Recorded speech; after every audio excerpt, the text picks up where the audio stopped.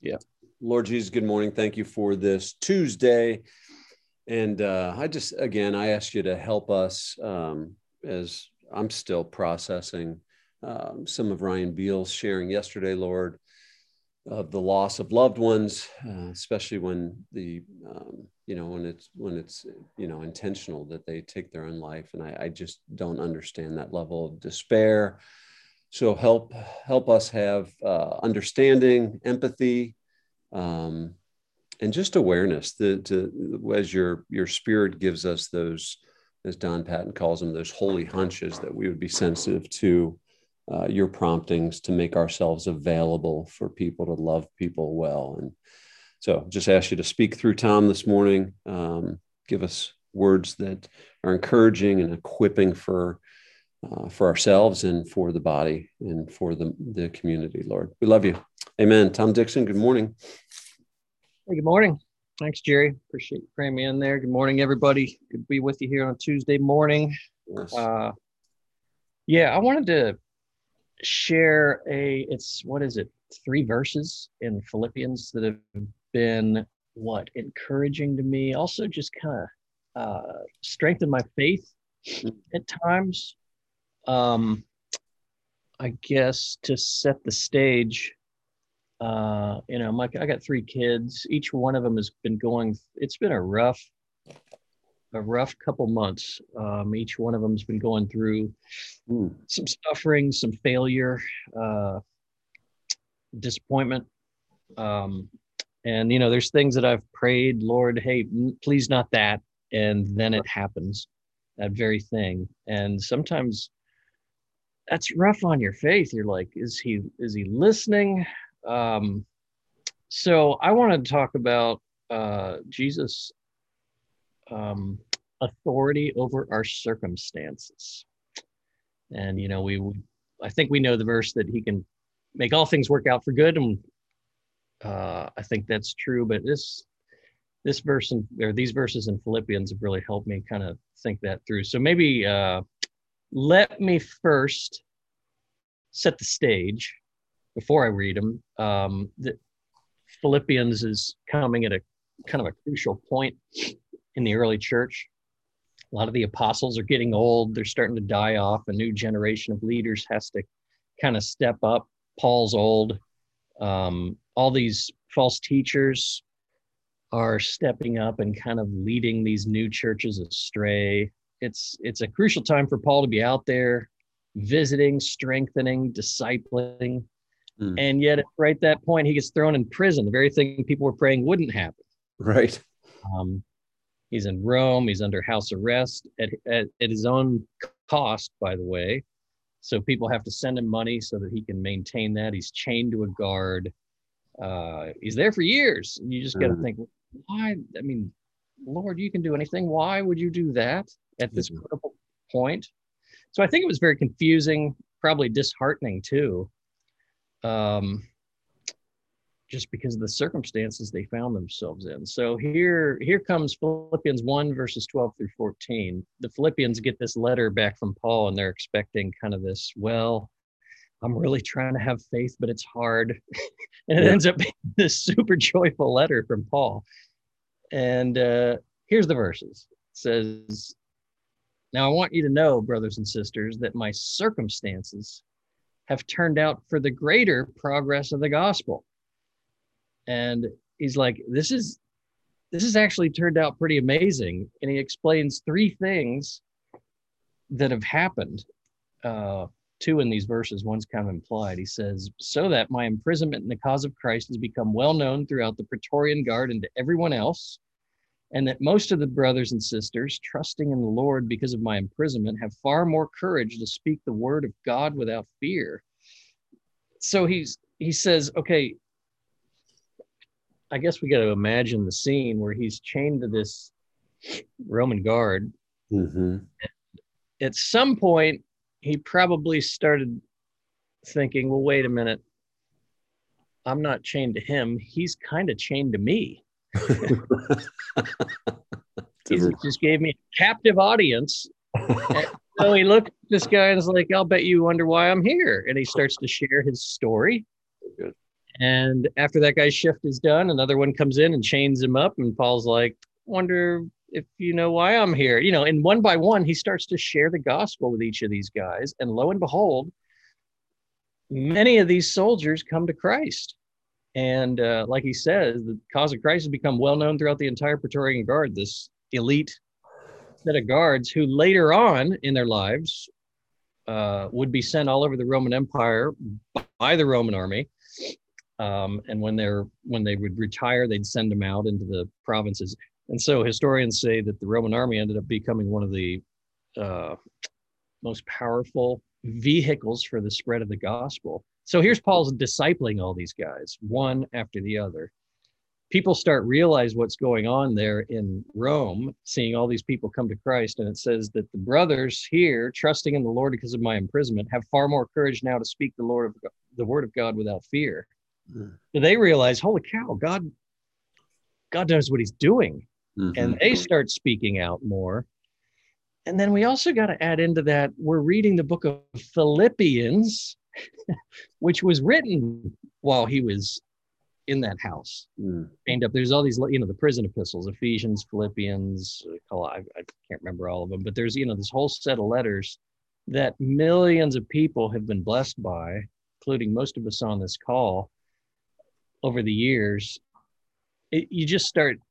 What Paul started to realize is what seemed like unanswered prayer, God not being able to control circumstances, was actually God putting him right at the nerve center of a spiritual movement. No one could see it except God. Yeah. Nobody could see that. And here it's a little bit ironic that I texted Jerry that I was thinking about sharing this today about circumstances, and then it's a dangerous topic to get into because, of course, last night, 7:30, I get a call that my daughter, who's been going through some hard stuff, went out to the Young Life meeting last night. They were playing a game, and she dislocated her thumb. Ouch. And she's, they took her over to the emergency room there in Westchester. So I go over there, and it's more than a dislocated. Her thumb looked like the letter Z. Let's put it that way. Oh my gosh. It was rough. Wow. And she's in incredible pain. And of course, it takes forever. So last night was an entire ordeal. To be honest, I got back at 4 a.m. And they sent us downtown to a orthopedic specialist. Okay. And poor girl was sitting there for 6 hours before they could fix that thing. Wow. And it's just, so there you go. Wow. So luckily they got everything set. She's good. It's, certainly wasn't life-threatening or anything like that, but it's circumstance, and so there's times like that where you're like, God, why would you allow this to happen to her at this point in her life? And I just hold on to that fact that we're dealing with a God who is super wise, sees the whole playing field in a way that we don't, and can even turn things that feel like that into something that in the long term ends up being a blessing to us. That's hard to believe for me sometimes, but I gotta hold on to it. I think it's true. Does that make sense, Jerry? Oh yeah, absolutely, yeah. And in the moment, it's almost impossible. Yeah, that's right. And so I think sometimes just seeing God, certainly work things out in our lives is a cool thing. But, there's times where we're right in the midst of it. You can't see how it's coming together, but that's why he gives us the word to hold on to like that. So, I just trust that if the Bible's true, we really do have a God there who is that powerful, that wise, and also that loving, who can work out our circumstances in that way. And so I like those verses. I kind of have to speak them to myself pretty frequently. And that's just helped as I've tried to walk with the Lord through it. So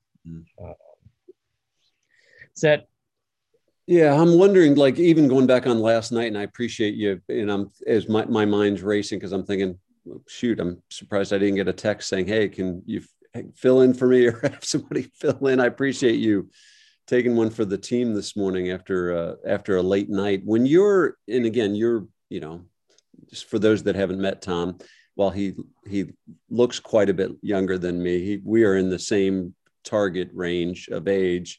And so you have I don't know if you have gray hair or not, Tom, but you've got wisdom. I know you've got wisdom and experience. So when you're faced with situations like that, and certainly with Sammy, it wasn't life threatening, but it was, looking at your daughter in excruciating pain and uncertainty, and you go from one hospital to the next. How do you, and I know hindsight's 2020, how would you encourage us to be present in those moments? And where do you feel like God is when you're in the midst of that? Yeah. Well, it always is messy. Um, and it was Macy, my youngest daughter, that had that happen to her. She's Okay. a Gotcha. Sorry. junior. It's okay. It's all right. She's a junior up at Lakota East. But it's messy, and in the midst of it, you're not going to react always, the right way or what we think is the godly way. I was ticked.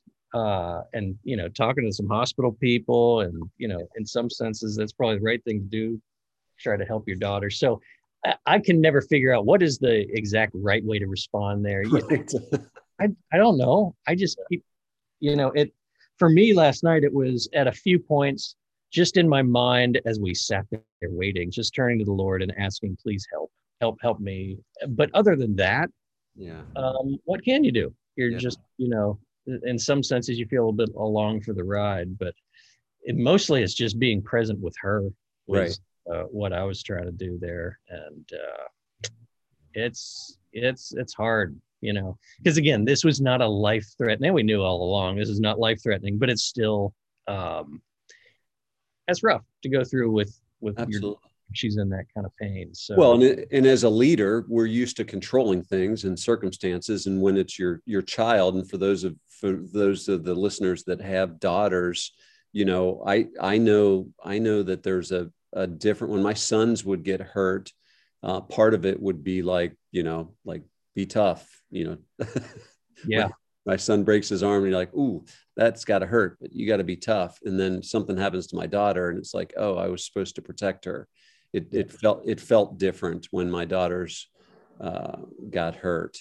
And so that protective nature that you have, and you can't fix it. right, right. Truly, yeah. We came out with some good X-ray pictures, though. I'll send you, Jerry. So if you want to see them, that's Okay. fascinating. Yeah, I'm a little squeamish, so that might be part of my weight loss plan. I'll queue up a few of those X-rays right before I'm They're about to. coming today. You can open them if you want. So Yeah.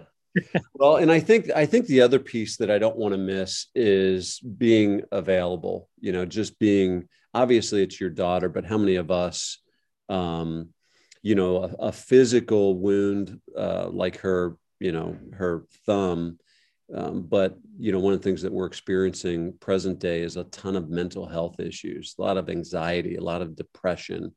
And I think a lot of times it'd be a lot easier if it was a thumb, because you could just see it and everybody could say, oh, that thumb hurts. But, I talk to our staff about this all the time, is there's my staff, our team, our community is dealing with a lot of mental health issues. And if I walked in with a broken thumb, everybody would see it, but I walk in and I have a mask on, and what's below the surface of that mask. And when I'm willing or able or need to sit with somebody just to be present, I think well, that's a really important piece. that was one of the hardest things was that experience last night was really just the tip of the iceberg with what's she's been going through in some other ways too. So it's exactly right. You're like, well, we can kind of deal with this tonight, Yeah. but it's the other stuff that's harder. You're exactly right. Yeah. So It's tough. Well, I appreciate your mental fortitude to get no sleep and lead us this morning. So I pray that you get rest and relaxation, and that Macy's thumb gets restored, And will you pray us into the rest of our Tuesday? And just again, Tom, ask us, the Lord, to help equip us to be present with people. And I know a lot of times we're trying to search for the right words, and many times it's not the words, it's just being present and being available. So Thanks, Jerry. Yeah, I will. Heavenly Father, thanks for everybody on this call. I do pray for each of us today. There's all sorts of things, common, good, bad, confusing, all sorts of things. You know it all. Pray that you give us a chance just to trust you today, and like Jerry said, be present. And I pray for him this week with the wedding coming up, Lord. Pray that this is just a great time for him and the whole family, and a celebration of that new relationship. So looking forward to that, and just thank you that we get to be together here this morning. In Jesus' name, amen. Amen. Well done.